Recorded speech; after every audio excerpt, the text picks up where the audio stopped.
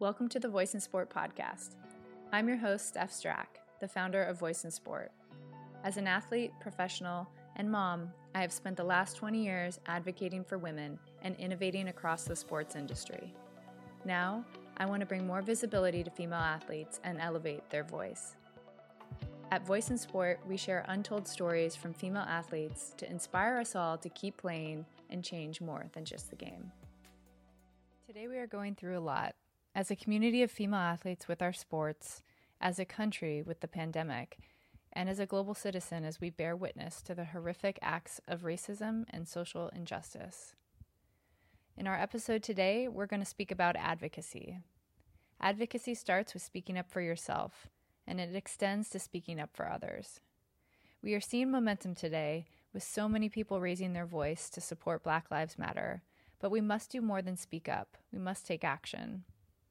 Today, I am joined by guest Jade Baker and a special co-host, Jasmine Baker, two Black female athletes that grew up together as sisters playing sport.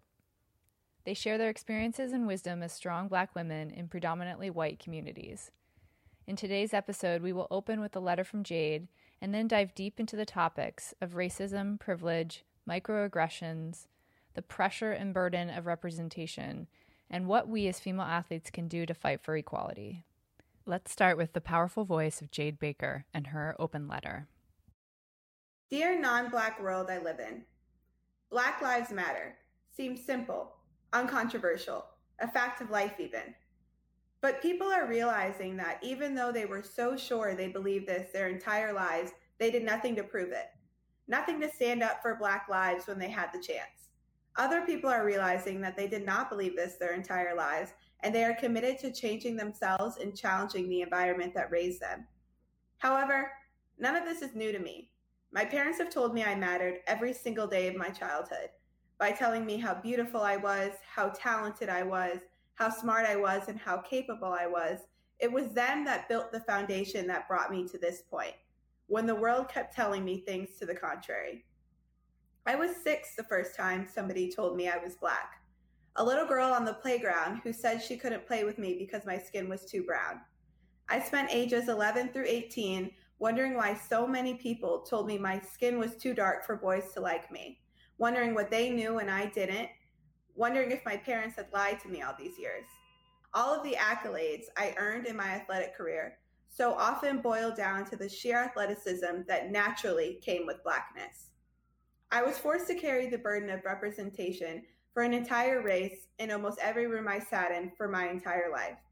I thought just maybe if I was extraordinary enough, I would just get to be me, like all my white classmates just got to be them. That I wouldn't be the lone Black girl, the token that the entire class looked at when my teacher mentioned slavery. I would just be a girl, a classmate, a teammate, a friend. Through collegiate track and field, I saw that Blackness is not the monolith my childhood tried to convince me of.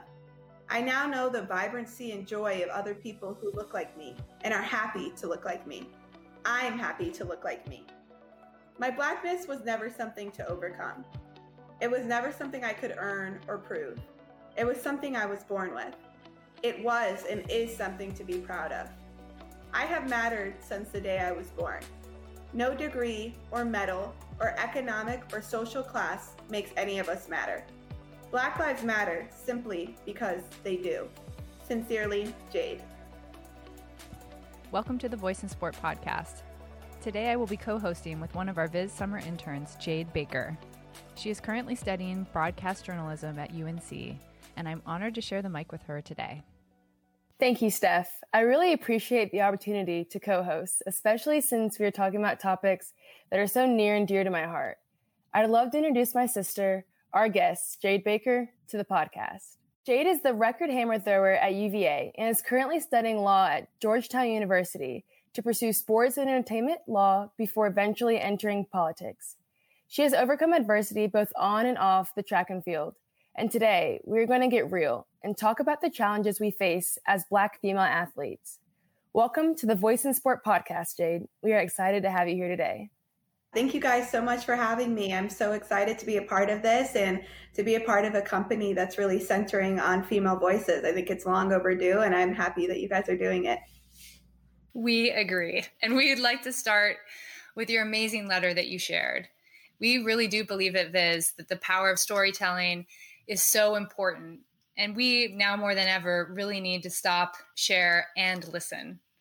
You referenced at the beginning that people are just now sort of waking up to the fact that they have done nothing to support Black Lives Matter or racial injustices. Why do you think today people are starting to wake up and join the social justice movement? So I think we've kind of reached the perfect storm in American history for a movement like this to happen. I think it's something that was easy to ignore in the past throughout the hustle and bustle of life because people were able to believe it didn't pertain to them in particular. And then you have COVID-19, the global pandemic that has kind of locked us up inside for the past weeks. People are working from home. People are completely plugged into their social network. They're taking in an immense amount of content a day. And you got George Floyd's tragic murder video that was released. So everybody saw it. You were no longer able to ignore it. You were no longer able to say this wasn't an issue. So I think this was kind of the perfect storm for activism. And as unfortunate as it is, and as much as I wish George Floyd was here with us today, I know that his family's proud that we're really making something important out of this. I agree. What actions would you urge the people out there that are just realizing now that they need to do something more to take? So I think the first and foremost, most important thing you can do is educate yourselves. If you go on any Instagram thread, you can Google any book that would educate you on the subject. It's even as simple as going on Netflix, where they've curated a collection for the Black Lives Matter movement. I personally recommend the documentary 13th. I think it's really important to learn. I think The Hate U Give is another good movie. And I also think When They See Us is a good docuseries. And those will all kind of root you in what's going on and kind of fire you up a bit, though they are a bit traumatic. So next in your letter, you talk about the importance of the internal dialogue you had growing up, because our parents always told us that we were beautiful and talented and smart and capable. Can you tell us about that first time you realized that your race was a barrier for somebody else? The interesting thing about being a person of color, being a Black woman, not to speak for everybody, but for my particular experience, I have never been able to understand racism, because I wasn't born into a position of racial privilege. I wasn't born into a position to where I was able to have a superiority complex. So I think it's something I never really understood. Growing up, I realized that that mattered to some people. I couldn't understand why. And I think that our parents did an amazing job, almost too good of a job, because it almost bubbled me a little bit of thinking how fair the world was. But I think that when I was 6 and the little girl told me that, I was so confused. I asked her why again. She said no. The next day, one of her other friends said I could play with them. And I just kind of swept it under the rug. And that kind of started the pattern throughout my life of sweeping that under the rug and just moving on with it. It's so sad to hear. You're a young female. And when you were 6 years old, it wasn't that long ago. And it saddens me to know that that experience continues to exist. I bet it shaped a lot of your mindset and your internal dialogue as you then headed into middle school and high school, and even potentially in your relationship with athletics. So how do you think about the mindset, knowing that there's still girls in middle school and high school facing these adversities? As I heard things that represented racial injustice as I was growing up, I kind of adopted the mindset of this is the symptom of a bigger issue that has nothing to do with this person. And I think as a kid, especially, just to talk a little bit about my background, we were well off. We were upper middle class family. And at that point, we were surrounded by very few Black children. I was the only Black member of my graduating high school class. I was the only Black member of probably countless classes that I sat in throughout my childhood. So it was something that if I were to take to heart and I would have let it affect me as a person, every microaggression I heard or macroaggression that was going on in society, I wouldn't have had any friends. So I just had to learn to separate what was being said to me and just realize that it had nothing to do with me. And I think that's once again a testament to my parents who, if nothing else, when kids would say something strange or off-putting, it would just kind of bewilder me rather than offend me. I think it was something that I never knew how much I held on to until now. And now that we're being able to have a platform to talk about those microaggressions, and I think that's awesome. But I really would encourage girls in that position to speak up, because looking back, I wish I had, because then I would have had a lot less stories to tell today. So when you went home to tell your mom and dad about some of the microaggressions you were facing, what did they tell you? And what can we pass on to those younger girls who might feel like they're not ready to talk about it when they get home? So I think the most important thing they can do is kind of going off of my last answer, and it is speak up, tell them, because out of any microaggression or racial slur or just really uncomfortable moment based on my race I heard, I probably told my parents 1 out of every 30. Because like I said, these were my friends. These were people who I knew loved me, and I knew they didn't mean to offend me.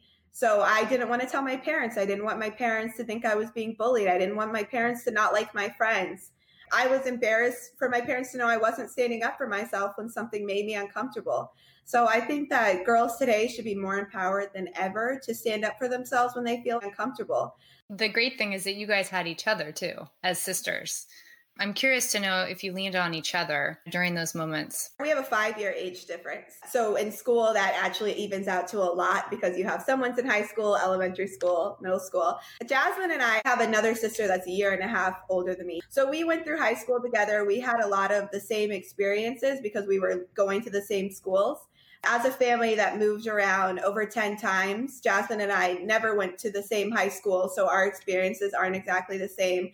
But I think my sister, who's 1 year above me, and I kind of had the shared experience. Whenever something weird would happen in our friend group, we would kind of look at each other and be like, oh, that's a little off.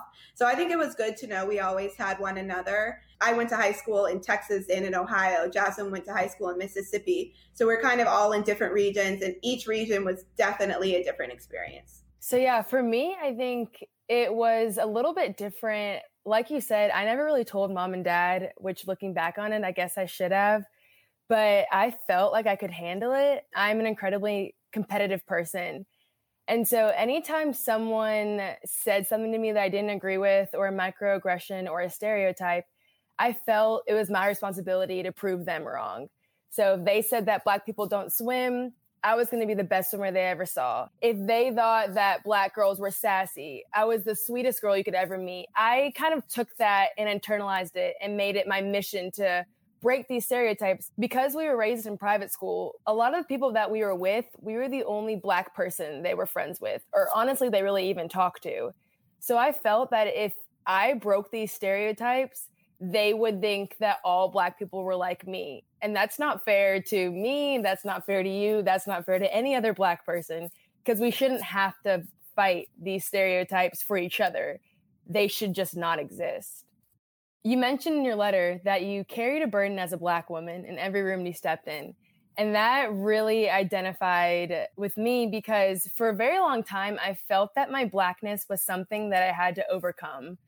I thought that if I was smart enough or won enough awards, it would distract people and they wouldn't notice my dark skin. I always felt the need to be more than who I was to almost make up for my Blackness. And honestly, it kind of worked. Growing up, I never really got those jokes because people just wouldn't make them around me, because I would instantly try to combat them. I would get very defensive, even if they were quote unquote jokes.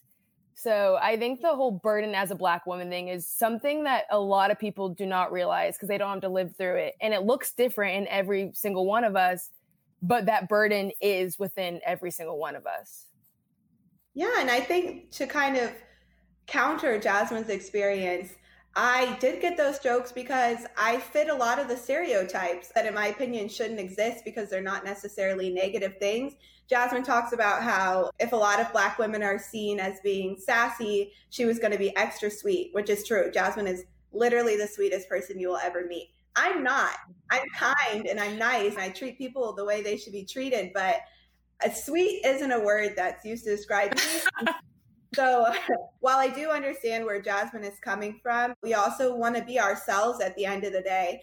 And I think that I kind of received an exasperated version. I was always told I was freaking out when I had the smallest reaction because I'm loud and I'm emotive and I care so much about everything that whenever I would have an opinion about something or I would be passionate about something, I was angry Black woman. that was kind of the trope I lived with and combated my entire life. And there's also the idea that Black women are strong, which is true. We are strong, but it's kind of the idea that because we're strong, we can be put through everything. We should be put through everything. We're resilient. We can take it. And so I definitely dealt with that a lot growing up. A lot of responsibility was put on me, whether it was for teammates, for friends. A lot of other people's trauma was dumped on me because they knew that in their head, I didn't have a lot of my own. I wasn't feeling a lot of pain. I was never feeling anything. And so that's something that I kind of had to combat that was contrary to Jasmine. So that just goes to show more how Blackness, like I said in my letter, it isn't a monolith. We all experience it so differently. And even in the same house, Jasmine and I have every feature is the same. Every economic advantage she had, I also had. We were both athletes. We have so many similarities, but we still had such different experiences in Black bodies. So that just goes to show kind of what I was saying about the burden of representation. You struggle to represent an entire race that can't be represented. And because you are the only one people encounter, you still have to try your best. And it's just not fair and it's not right. So I'm hoping to see that kind of done away with as we get older. So help us understand a little bit about how you feel in moments like these, where it really does feel like more people are getting involved from all sides, from all races, and from all socioeconomic classes. How do you feel in this moment? I've had kind of a carousel of emotion. You go from seeing the original video that sparked this protest, which was George Floyd's tragic death, and that was grief. That was just grief. I felt it for Ahmaud Arbery and I felt it for Breonna Taylor. So I felt kind of grief. I felt a bit of invisibility. And then I kind of transitioned into anger that it's taken this long for people to see, anger that this is still happening, that we're 400 years in and Black bodies are still being weaponized and tortured to a degree. And then I kind of got into where I currently am, and that's just a state of hope. This is different than, I feel like, anything that we have in American history.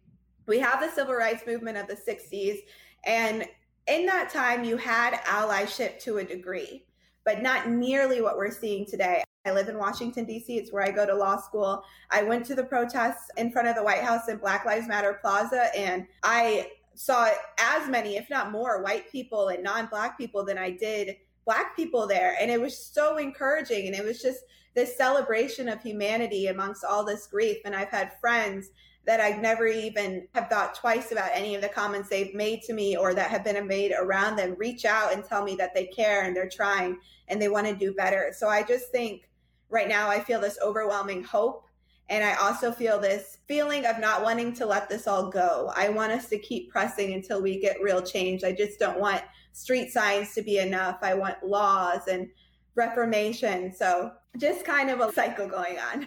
We want the same. We're building Viz because we believe sport's this powerful tool to drive advocacy. And female athletes in particular are very strong. But the facts are just still really discouraging.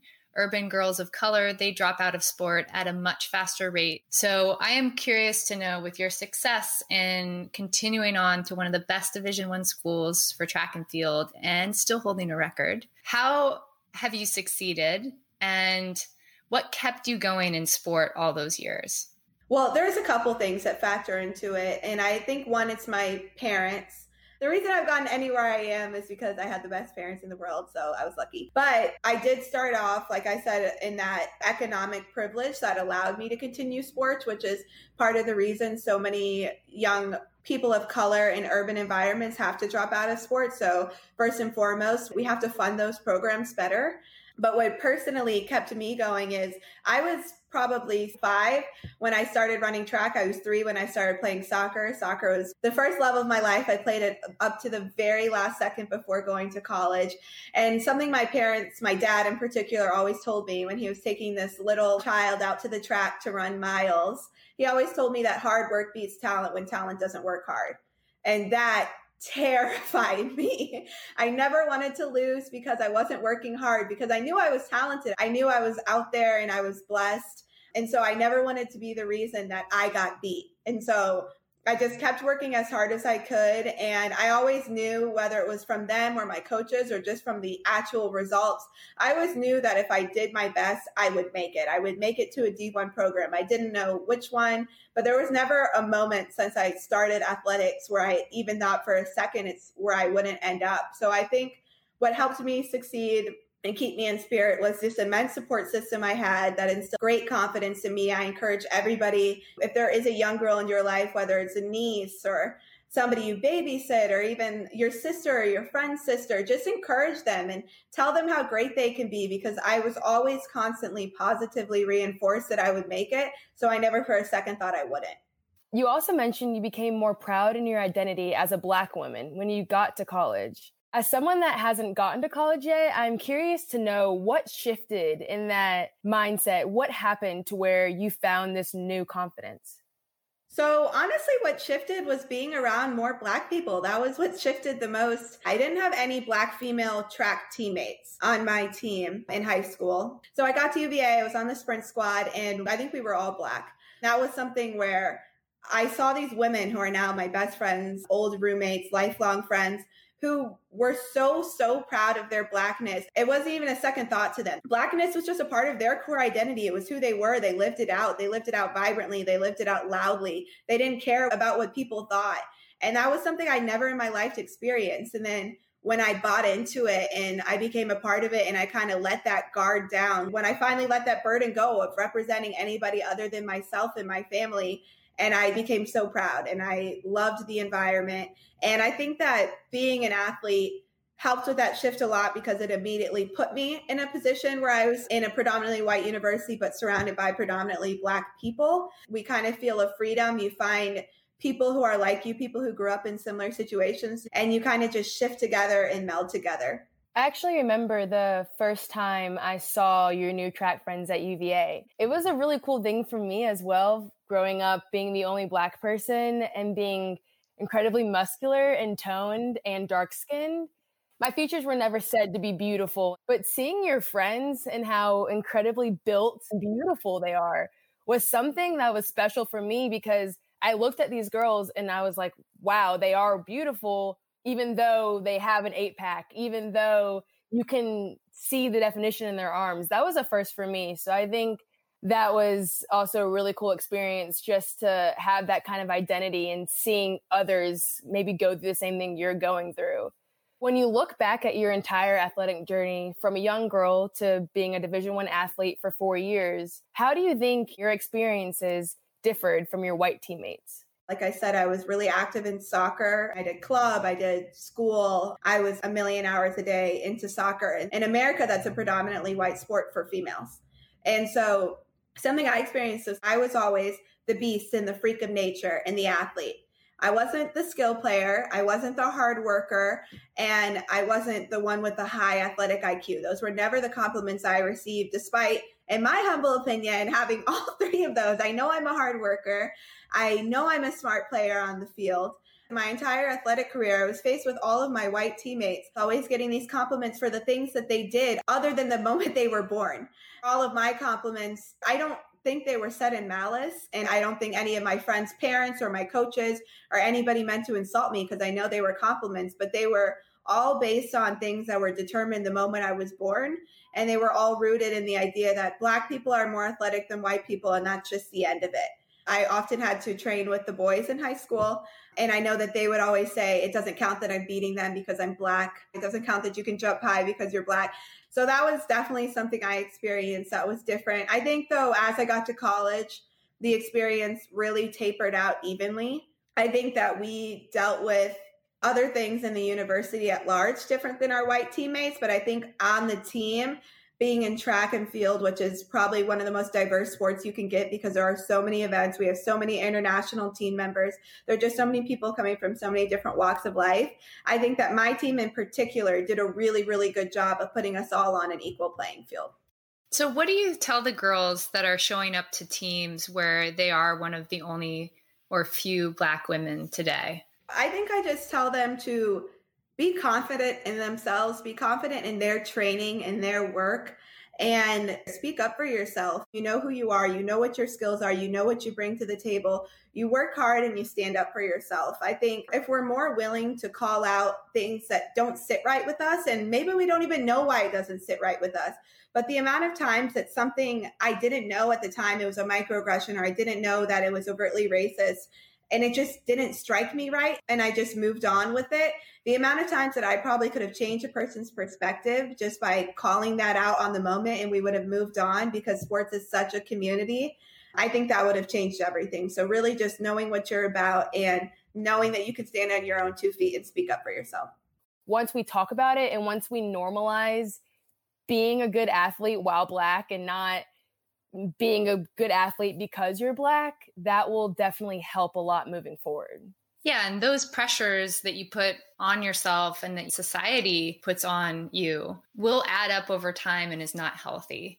And so it is so important to speak up and to drive that change and to have that conversation. I'm a white female athlete, and I grew up in Anchorage, Alaska, so there was not a lot of Black women on my teams. And I would love to hear from you guys. What would you ask your non-Black teammates to say and support you? If you were to go back in time and think about yourself when you were in middle school and high school on those teams with mostly white women, what can they do to support you? Tangibly, what are things that these allies can do? I think the main thing is calling out other non-Black people when the Black person is not around. It would have been helpful to do in front of me, because then I would have seen that somebody was defending me. But I think that in that situation, people tend to feel attacked. They're less likely to apologize. They are going to go on the defensive. Just to give an example, I was called the Nigerian nightmare by another soccer team. I'm not Nigerian, but that's besides the point. But if you were to be on that other team and you hear somebody saying that and you heard whoever made up the nickname, it's in moments like those where I would have hoped that somebody would have been like, why? That makes no sense. Do we even know if this girl's Nigerian? Are we being racist? Which you were. So kind of just the idea of calling each other out, in not only in the presence of a Black person, but also when we're not there. Because the idea that we've seen throughout film and the American ideals, we tend to have a white savior complex. And so oftentimes there tends to be the white person who swoops in and saves the Black person from oppression or racism or danger.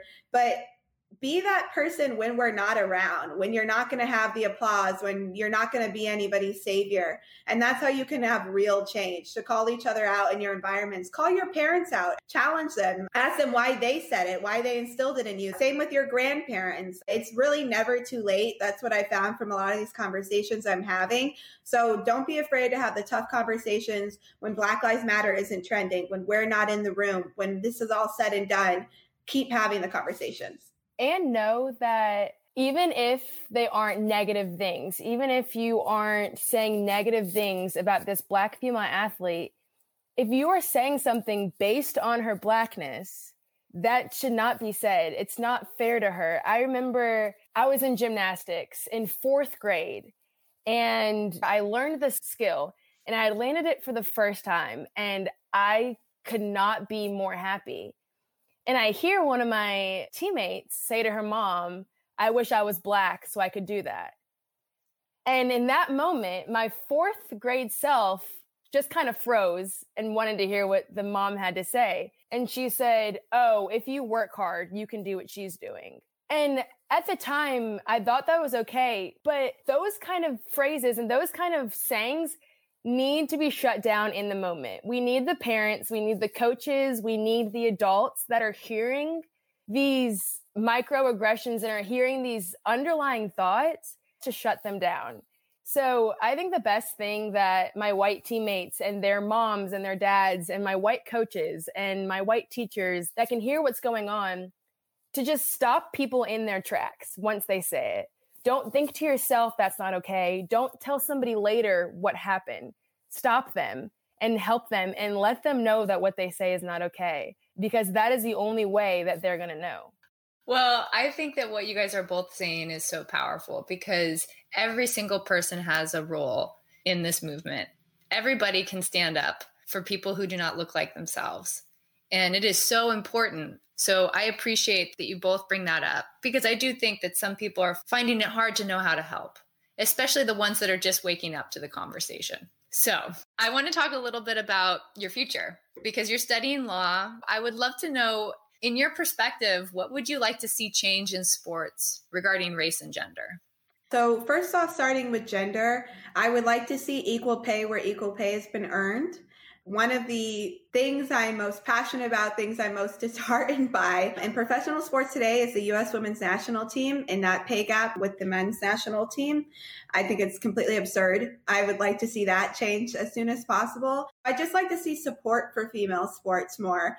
I want us to be relevant more often than every 4 years when the Olympics comes up. I want people to care about female sports more. I want us to be advertised. I want the work to be put in, because it's what you put in front of people's eyes. If they don't have the choice not to watch it, they're going to watch it and they're going to get invested, because that's the nature of humans. We care. We get invested in things. We're competitive. We like sports. It's why the U.S. women's national team gets so much viewership when they're on TV and gets amazing ticket sales when they're playing.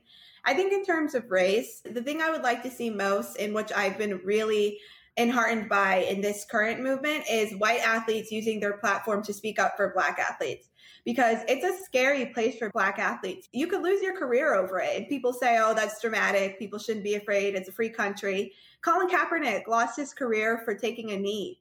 And we don't know if he's ever going to get it back. And we don't know if he wants it back. We don't know if he feels like he's past that point of his life. So I think if we keep having the confidence to speak up for one another, NASCAR literally pulled the upset of the century. That was awesome.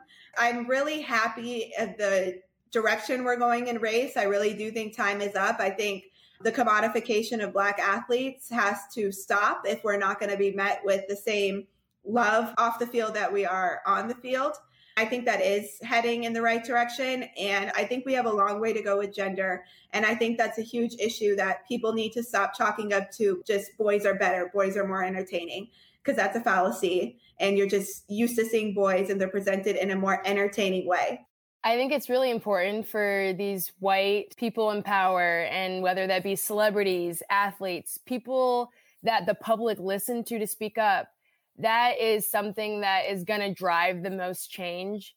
But in terms of a Black girl on a soccer team in 7th grade or an 11th grade Black volleyball player, how do you think they should use their voice to express their concerns when facing adversity with their team or a coach? Because I know that's a tricky situation, because like you mentioned earlier, Black girls don't want to speak up, because once we do, we are classified as the angry Black woman, or people don't always take us seriously.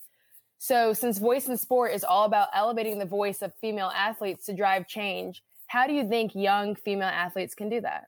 That's a really good question. I think it's a really tricky question, but there's never been a better time in sports to use your platform. When we think of the word platform, we think of these athletes who have the millions of followers, who earn millions of dollars, but every single person has a platform, and that's your power. Your voice is your power. That, along with your performance, that's all your power. There's a time in history right now that's so right for you to leverage that and fix the injustices within your own team by calling it out every time you see it. And I don't think we should be afraid, which something I was honestly plagued with fear. I was afraid I was going to lose my friends. I was afraid everybody was going to think I was too sensitive, or they had to walk around eggshells around me. And I don't think you should fear that, because I think people should want to fix their speech. If people feel like, oh, we can't say racist things around her, that's a good thing. They shouldn't be saying racist things around you, because if you're truly their friend and you're a part of their everyday life, that's not just going to limit the things they say around you. That's going to limit the things they say around everyone. So I think kind of what Jasmine was saying, right there, right then, call it out. I think that's your power. So what do you think the power of all of these coaches have right now? A lot of female athletes in high school and in college are still having weekly meetings right now with their coaches. What advice would you give the coaches out there to use this opportunity to help change the conversation and change the dialogue of some of the things that are happening on their teams? I think coaches are in one of the best positions they could possibly be in. They have so much power. And I think during these one-on-one conversations, one of the most valuable things that they could do, one of the most valuable things they could have done for me back then is just ask, hey, where have I gone wrong in this subject? Has there ever been a time where I made you feel uncomfortable? I created a team atmosphere that made you feel uncomfortable or not right. And I think if you're really willing and open to do that, it's just going to come out the floodgates. The advice that you can give and the open dialogue, and your athlete's going to respect you so much more. I think if we're willing to have that conversation, if I was willing to say, hey, coach, I actually don't like it when you call me a freak of nature, or I don't like it when you put all of the team's responsibilities or shortcomings on me. So I think if you were just willing to have those conversations as coaches, and you're just willing to go one-on-one, and then you're willing to bring it to the team, and you're willing to say, hey, we don't have a welcoming atmosphere, or though we know everybody here loves one another, we don't treat everybody the same. So how can we move forward? And I think those conversations would spark a lot, and making somebody feel, especially if you are the lone Black person on the volleyball team, lacrosse team, soccer team, field hockey team, these countless predominantly white sports, making the athlete feel like you're on their side and then abolishing sides, that could really go a long way. So for the young girls on the teams where their coaches haven't said anything to them, haven't reached out, haven't made any effort, and will probably not make any effort, what should they do to make sure that their voice is being heard and to make sure change is happening? I think you should reach out to your coach. I was in college. I had a pretty outspoken, pretty intimidating head coach. He wasn't doing anything racially unjust, but I wouldn't have felt comfortable if he was reaching out to him in particular. But I know that there's a million different ways that you can get to your coach. Most teams have 4 to 5 assistant coaches. I was super comfortable with at least 3 of them. I would have felt comfortable reaching out to them and talking to them. And I think you just have to just know you're not powerless, especially in a time like right now. You are not powerless. Reach out to your assistant coach. Talk to your teammates, get a coalition together. If you guys can reach that this is a common understanding and then bring it to the coaches or administration or anything, you're going to have more effective change that way. I think this is the perfect time to stop living in your discomfort and fix it. Whether it's a gender bias, whether it's a racial bias, whether you just feel you're being unfairly targeted on a team, just don't live in your discomfort. And I think this is the perfect time to overcome that, reach out, and just ask for the change, because I've learned that closed mouths don't get fed. As unfair as it is that you shouldn't have to ask for equality, it is something that we're at a point we have to demand equality, and you have to be willing to go forward and stand up for yourselves. And it's important to know that young athletes that are feeling uncomfortable, you bringing it up does not make you soft or sensitive or weak. It makes you strong. And I know that's something that I really struggled with. I would always brush it off because I didn't want to come across as sensitive, or I didn't want to come across as someone that can't take a joke. I think it's important to remember that if it is making you uncomfortable, you can bring it up. If you want to change anything, you speaking out makes you incredibly strong, and your coach should understand that and respect you for it. I agree. And thank you both for just sharing so many personal stories and experiences from every moment of your life. And I know that a lot of women and girls listening to this podcast will certainly be better for it. So you've given a lot of advice to younger athletes. Who was a Black female athlete growing up that you admired? So my biggest inspiration growing up was by far Serena Williams. I love Serena Williams, but her experience can be placed perfectly in today's times because she was targeted as a woman who presented masculine in people's minds, as a woman who was strong, as a woman who was dark-skinned, as a woman who wore big hair on the court. And more than anything, a woman who had emotion. She showed emotion. She showed passion. She showed this undeniable will to win every single time. But that's who I modeled my entire athletic career after. She was constantly faced with racism, sexism, and she just washed it off of her back, and she kept going and she kept winning, and she was so powerful. Now is the time, if any time, to celebrate her, because she did all those things before it was cool. She did all those things before we had a movement. As a dark-skinned woman, it's especially hard growing up. It's especially hard when you're constantly being painted as masculine or unattractive. And she was somebody who just was so beautiful, and she wore her sport so beautifully, and she wore her medals and she wore her losses gracefully, and she wore her wins gracefully. And I never thought when she was emotional, even as recently as the US Open, where she was painted as an angry Black woman, I've never seen that in her. I've just always seen somebody who looks like me, who was willing to do whatever it took to win. And she was always a good sport about it. I think if you don't have emotion and you're not passionate, then you don't care. And I think that's something that Black women in sports in particular aren't allowed to have.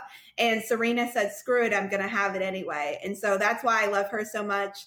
I want more than anything for her to come back and win the 2021 Olympics and then retire and live her whole happy life.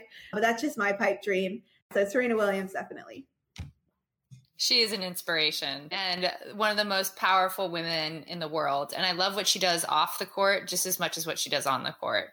Since we're here to really serve the female athlete, I'd like to end the podcast with just one piece of advice you would give to the Black female athletes out there today, and one piece of advice you would give to the non-Black female athletes.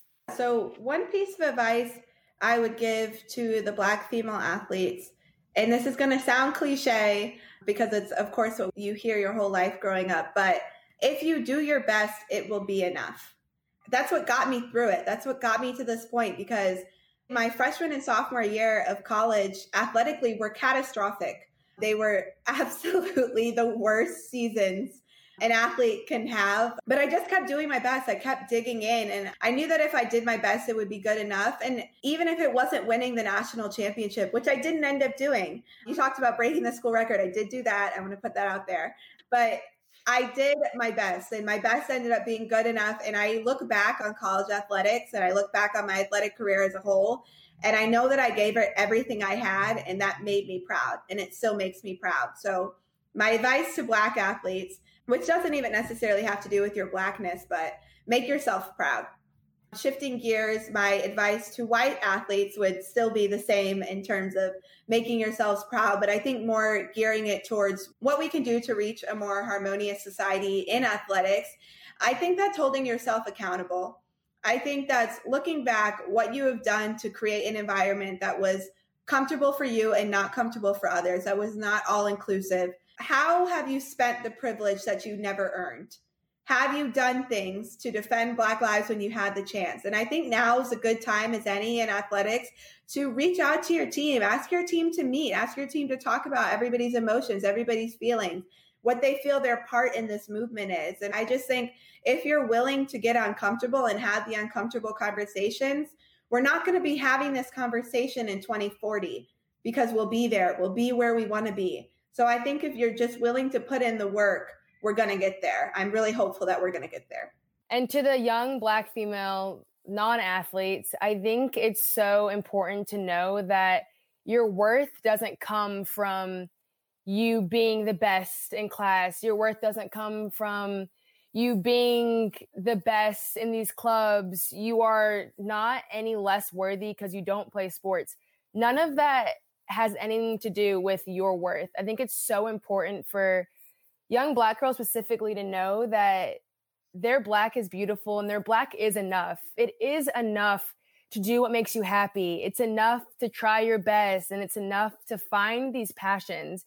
You don't always have to feel like you have to be the best. You don't always have to feel like you are carrying an entire race on your shoulders. I think it's so important just to know that we don't have to fight these battles. We can be happy. We can find things that make us happy without feeling guilty or without feeling like we're not doing enough. Just to echo what Jasmine's saying, because she brought up a really important point in my mind that I meant to mention when giving my advice to athletes. I know she was giving it to non-athletes, but Black athletes, do not tie your worth up in athletics. It's so easy when you're an athlete, especially when you are the star athlete, when you're the star athlete on the field or in your head. It's so easy for that to become your number one identity. And it is going to end one day. It's all going to end one day. I faced the mortality of my athletic career within the past 12 months. So I'll tell you, it is going to end one day. And that existential crisis, I always saw coming.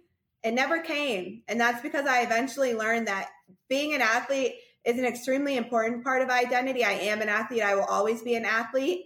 but it's not the only part of my identity. So learn to invest in yourselves other than the only thing that people think is important about you, because it's not. Chances are you're smart. Chances are you love music. You have all these hobbies outside of athletics that you get to enjoy. So let yourselves enjoy them. Thank you both so much. It was so inspiring to talk with you both today. And I'm very honored to have Jasmine co-host this with me. Yeah, thank you so much for having me. And like I said, thank you for giving this platform its existence, because I think it's really important. And Jasmine, you did great, little sis.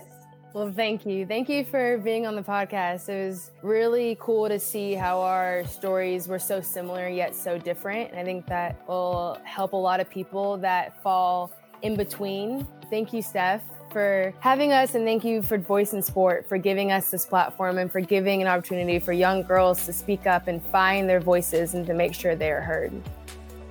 There are so many important lessons we can take from Jade and Jasmine.